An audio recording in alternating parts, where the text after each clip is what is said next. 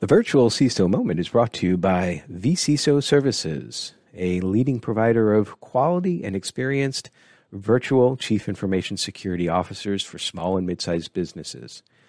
Check them out at vcisoservices.com. Hi, I'm Greg Schaefer, and welcome to the virtual CISO moment. We've got Jake Williams joining us today. He is a cybersecurity manager and an aspiring CISO. Jake, thank you so much for joining us today. Thanks for having me, Greg. Really excited to be on here. Long time listener, first time joiner. Well, we appreciate the long time listener thing. That makes me feel good. I think you're the first person who ever said that. I'll send you your check for $5 in just a little bit. I'd like to hear a little bit about your path, how you started, why you started in IT and cybersecurity, and where you're at now, and just things that you learned along the way. So it all starts back in high school, which you may be able to tell by the color of my beard was quite a while ago. That's why I don't have a beard, but I can't do anything with this up here. Yeah, we had a program where we got some old computers from the government. They pulled out the hard drives, gave us computers, we refurbished them. So back even in high school, I started doing computer work. Went to school for computer science, realized that even though I was a decent programmer, I absolutely hated doing it, and then just basically switched into the the MIS field, and started worked my way up from help desk to system administrator, and eventually found out that firewalls were a passion of mine. So started in the security side, and then just I was with a company in the defense industrial base, so basically a company that provides services or software to the federal government on the defense side. And started just kind of working my way up there. Became pretty valuable at the company. They had an opening for a management position, and I said, yeah, I'll go ahead and try managing, and move into that. Found out that I liked that even more than the technical side of the house. So kind of sitting down and managing people and working with governance and risk and compliance, learning about all the different regulations that we were under on the defense side. And that's kind of how I got to where I am today. So I liked one of the things that you said in the beginning, just a little bit of a pivot where I know that on LinkedIn, there's always a lot of talk about how do you get into cyber. And some people say start at the help desk. Some people say, well, no, why should you start at the help desk? And I heard you said that you actually started working on help desk. And I did as well, too, for a portion. Why do you think that was important as a foundation for your career? So the two things I think are really important on the help desk. Number one, you kind of have to learn how other people are thinking so they can explain their issues to you and you can work with it. And it really helps your communication skills is one of the things that I like a lot. Being able to explain to people, here's why this is happening. Here's how to do it. Also, it helps your documentation skills, being able to document how and why you did it. And to me, it gave me a really broad understanding of all the different issues you could see in the field. And I really like that, I have a lot of experience across a lot of different areas. And I think the help desk really helps with that because it gives you a broad vision into a company or the different issues that people face there. Yeah, and I totally agree because it's very difficult to understand cybersecurity, information security for a company if you don't understand the company. Because you really need to understand the flows back and forth. So I would agree with you. And I think that actually starting out help desk, not for an extended period of time, but just to get some of that experience going. And then our tracks were somewhat similar because I did that and was network administrator. And eventually, well, you said that firewalls were kind of something that you found that you love. I'm like, I got dragged into it as a network guy. I'm like, well, who else is going to do the firewall? It's a network thing. It's like, well, okay, I guess. And then it's at some point in time, I realized that I was spending more time blocking stuff as opposed to making things talk to each other. And then it's like, okay, I guess I'm like one of those security people that I hated. So you say that you work in the DIB, Defense Industrial Base. And so for those people who don't know what Defense Industrial Base means, how would you define it? So basically, anybody who is providing some sort of services or hardware equipment, or anything to the government. So I've worked at companies where we were creating servers or other electronic components that we put onto drones or airplanes or ships, things like that. Could be radar, could be recording equipment. I've worked down all the way at the bottom where I was working for a company where we were basically making metal parts to go on to airplanes. So, Mm-hmm. parts of the wings, things like that. And then now the company I'm working for, they basically they do a lot of service work, so a lot of research and development for the government. So there's a broad range of services, things you can provide. So there's a lot of companies out there in the defense industrial base. And they're not just like your big companies, like your Lockheeds. I mean, this can be like really small shops that are part of the whole supply chain, right? Absolutely. Yeah, the company I'm with now is about 600 people. So we're definitely in the SMB space. We're 600 people spread out over the country, doing lots of really interesting work, but we're definitely not one of those huge prime contractors. What this is a little bit of a different take because primarily the companies that you work with and been involved with, I would imagine, are all defense industrial base type. But from that perspective, from an SMB threat risk, what would you say is one of the most significant information security threats to small and mid-sized DIB small and mid-sized businesses at this point in time? I really still feel that the biggest threat is phishing, and kind of understanding the people that are trying to get in there. Doesn't matter the size of your company. The attackers don't really care.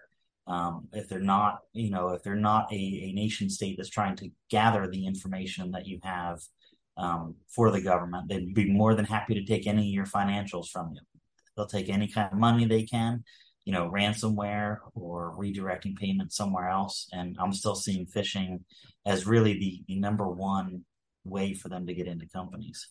And people used to say, well, I don't have to worry really about phishing because all phishing really is, I mean, at least as far as the credential theft side of it, I should say, all that is on that side is just folks trying to get your username and password. Well, and you get some companies that say, well, I don't have to worry about that because I got multi-factor authentication in place.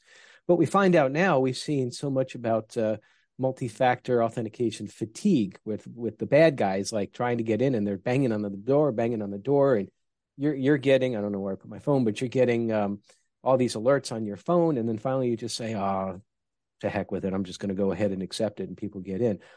Now, I've read a lot about that, but have you seen that actually in action in any of the folks that you've dealt with? Not the ones I've dealt with personally, but I can certainly see that from an SMB side because, we, at the size we are, we have enough IT people that it's easier to reach out and find somebody, because we are mostly like an engineering and R&D type firm.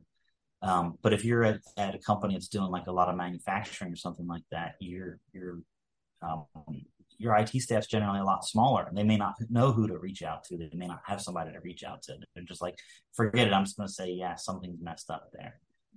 So I haven't seen it personally, but it's certainly something that I'm concerned about and communicating with my employees. And particularly with SMBs in the DIB space, now I'm getting really into the acronyms right now.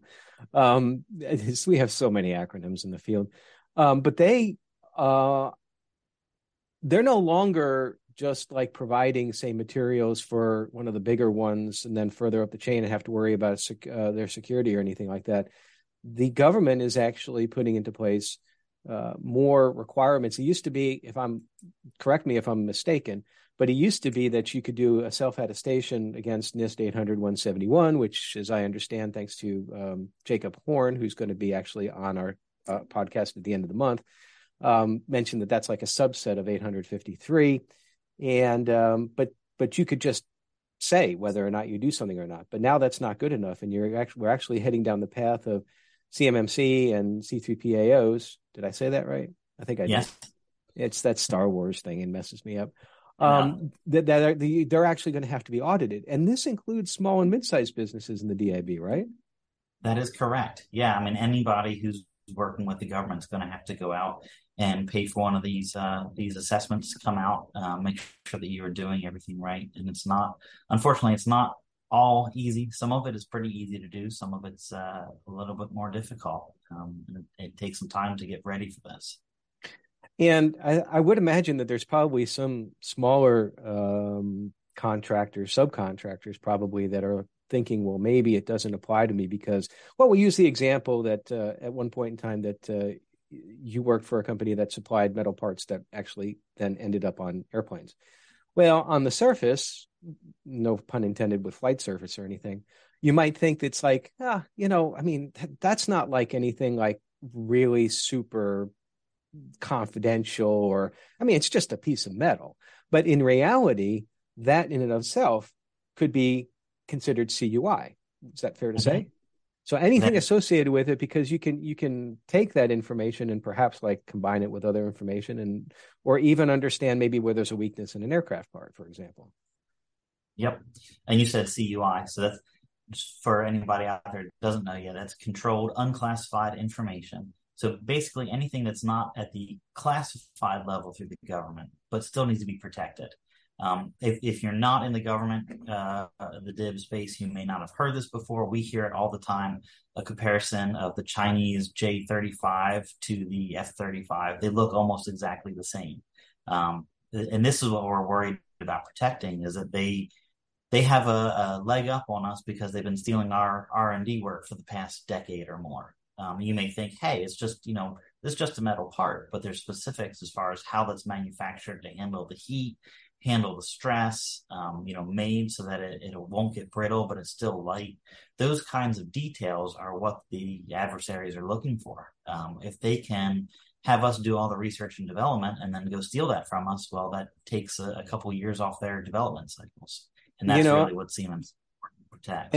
and I first became aware of that. I was a big fan of all things space when I was growing up, and I think I was like in eighth grade when the first shuttle went up. That's probably about right. Maybe I was a little bit older. I can't remember the exact year. I want to say it was 81, but I'm not sure. But then I remember my first year of college, or second year of college. So this would have been like 86, 87. I learned that the Russians actually had a space shuttle, and I saw a picture of it, and it looked almost exactly like ours. And they actually did one better. They flew it once. Baran, I think it was called. There was the snowstorm, I think is what it translates into. But they built on the technology that they most probably stole from us. I think that they said, well, come on, there's a lot of similarities to space flight. It's going to look the same, but there was just a lot of things that were just too close. But they actually improved upon it and automated it. So the only flight was totally automated. And I think that that's a big concern too when we're looking at not only our adversaries stealing our technology, but improving upon it, where we're just struggling still to just keep on going, building as we go. So that's a hugely important part of what the DIB or the DIBs. I guess he's pronounced it DIB is the correct That's pronunciation. how usually we say it, yeah. But Do you say CMMC any other way, like CIMIC? no, scary. Yeah, scary. So, all right, let's talk a little bit more about the scariness of CMMC, because I've had some exposure to it. I'm a registered practitioner, but I have not gone further up the chain, only because a lot of our clients are not DIB. So I'm going to start saying DIB now. But it can be, in some ways, it's not all that terribly different from doing some sort of like normal assessments, like if you're just assessing against a framework. But in other ways, it's a little bit more complicated and a little bit more. You have more requirements as far as the type of evidence that you would need to provide. For someone, a small and mid-sized business that is considering going through first like the readiness assessment for CMMC and then prepping for the actual audit from the C3PAO, what advice or concerns or gotchas would you think are out there? So if you're looking at so CMMC is based on NIST publication 800-171, Mm-hmm. and there's one that's called NIST 800-171 Alpha, which is basically all the different things that you have to do to assess that. And so you have to make sure in 800-171 there's 110 requirements, but then some of those are broken down a lot further in 171A, and so there's 320 determination statements that make up those 110 requirements. And sometimes you will look at those determination statements and like, how does that even tie back to the text of the requirement? And that's the hardest part, is making sure you're going through and looking at all those different determination statements and make sure you're doing all those things. That's really the toughest part of it, I think. And if I'm remembering correctly, there are a few levels that, and I'm probably going to get these wrong, but there are a few levels that you can assess against, like you haven't done anything with it, you're planning it, it's in partial implementation, it's fully implemented, and you have to actually say fully implemented to all those determination statements before you actually meet that one of those 110 requirements. Is that correct? That is correct. In order to get a full CMMC certification with with no follow-ups or anything, you have to be doing every single one of those 320 determination statements, which can be a lot of work. And it's not just doing them; you have to be able to prove to an auditor that you are doing them. And there's a lot of variability in there, so where like you can say how often you're doing some of those things, and so there is some flexibility there. The problem is that if you say that you're doing something annually or monthly, you have to be able to show to an auditor that you're actually doing it. So if you say, "Hey, we do a tabletop exercise every month," that sounds great, but you haven't done one in 2 years, you're going to fail on it because you're not doing it at the frequency that you say you are. So, what sort of evidence is required to show an auditor that you're actually meeting the requirement, the declarative statements? I think I got the term right, of the requirement itself. So it's going to depend on what the statement is. So some of them ask you to define things. So you define how often you require something to happen. And that in itself, the only evidence you really need to show the assessor is that you have a policy or something written somewhere. It could be a policy, it could be in a system security plan, could be somewhere else, just basically saying, "Hey, here's how often we do this. We've defined it." Then, so that'd be like one determination statement. The next one would be, saying that you are following what you've defined. And that's where you'd have to show them some sort of evidence. One of the things that I like to use as an example is some of the training requirements. So you may say we train our employees on insider threat annually. So there you defined it as annually, and then you're actually also going to have to prove that you do it. So like we use an LMS for that. So we have a statement in our plan saying that every year we give people insider threat training, and then we provide an export from the LMS showing, "Hey, here are our employees. Here's the last time they've taken training." So those two things kind of combine, show that to people, and then the auditor also want to see what the training is that you give them. So it could be a combination of a policy that has some descriptions and definitions in it. Could be some evidence from that. And then certain other things, they may want to see it live. You may need to go into like your Active Directory and show, "Hey, here's how, here's all the employees that we have. Here's, the systems that we have," things like that. So you mentioned, I hope I get the acronym right, SSP, which is, I believe, System Security Plan. So far, so good? Correct. All Yep. right. See, I actually paid attention when I took the RP training. So what is needed in an SSP, and how is an SSP different from, say, an information security policy that you might see as an overall governance document in some sectors that are not DIB? So an SSP is basically you're describing how you're meeting all these controls and the determination statements. So an SSP will usually refer to other policies. So like we have an acceptable use policy that says, "Hey, here's what you are allowed to do. Here's what you're not allowed to do. Here's how you request exceptions." So in our SSP, we have a description of, "Hey, we are meeting this control through our acceptable use policy." That is how we're defining acceptable and unacceptable behavior. So we're referring to some of these other policies there within our SSP. It's kind of like our overarching document.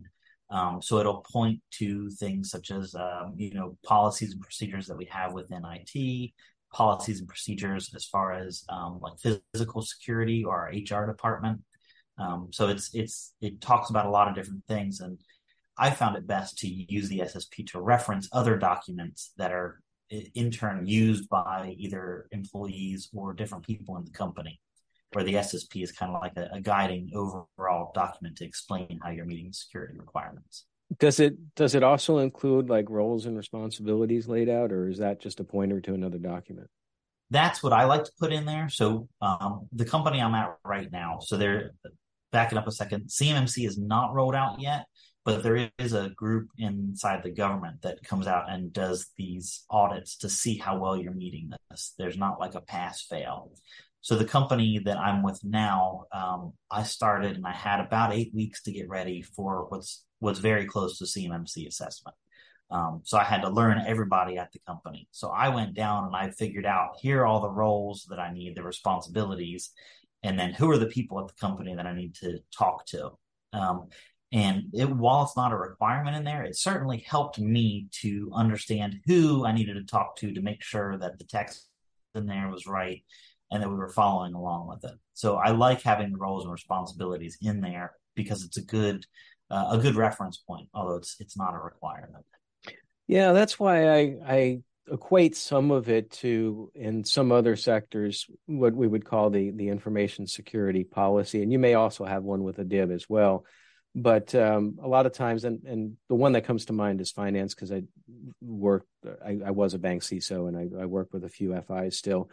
And it's more or less an overarching umbrella document. So it's like all your governance is involved in the ISP. And it sounds like the SSP takes a lot of that as well, too. And yes, there are pointers to like saying that all employees must follow the acceptable use policy, for example. And then the details will be in the AUP, that sort of thing. And the reason why I mention that is because it is very difficult sometimes for people that work primarily in the non-government sector to understand this stuff. And I know you and I actually met, if I'm not mistaken, back in 2019 at the National Cybersecurity Summit. I think I was doing a talk on VCSOing or something like that. Probably. You were. Yeah, I have coined that phrase, VCSOing. And I think that was the second time that I was actually there. I haven't had an opportunity to go. I didn't go this year. I went last year, but I'm definitely going to go next year. But I digress. The first time I went there, that was my first like full exposure to a conference that was solely focused on DIB. And there were some communication issues. I think I had translation issues where I'd be talking with some of the vendors and they're using acronyms or they're using just general terminology or phraseology that I had to do a translation in my head and understand. Risk management framework, for example. Well, it's like, yeah, I've been doing risk management for a while, but did I ever work with that before? No, not exactly. So tell me a little bit about it.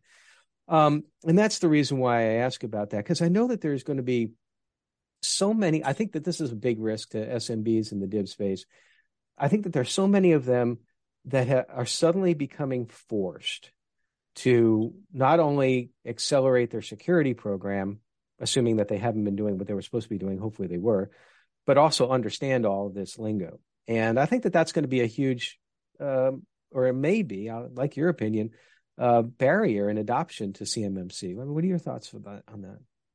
I definitely agree. I mean, anybody who's worked in the government space knows that there is an absolute love for acronyms, on the government side and the defense side. And, like you're talking about RMF, CUI, DIB, CMMC, all these different acronyms just come flying at you. And until you've been immersed in it, it's just like, what the heck do you mean by all this?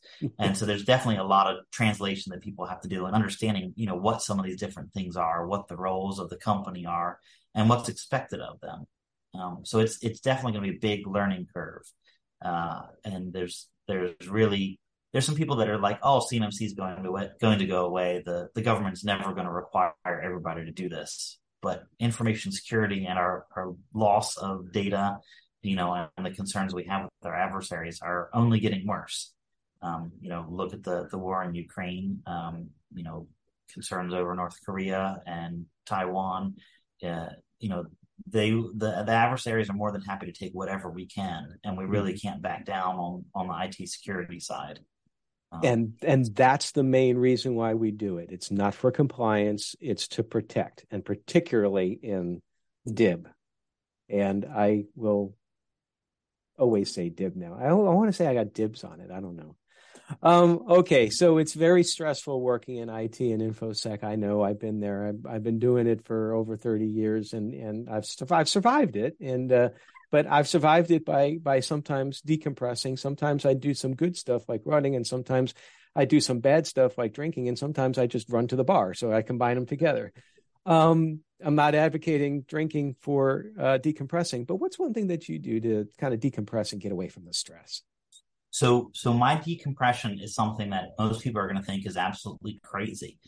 So I've got four kids. My younger two are 11 and 14, and I coach them both in soccer. So both during the spring and fall, 2 nights a week, I'm out at the soccer fields for about 2 hours.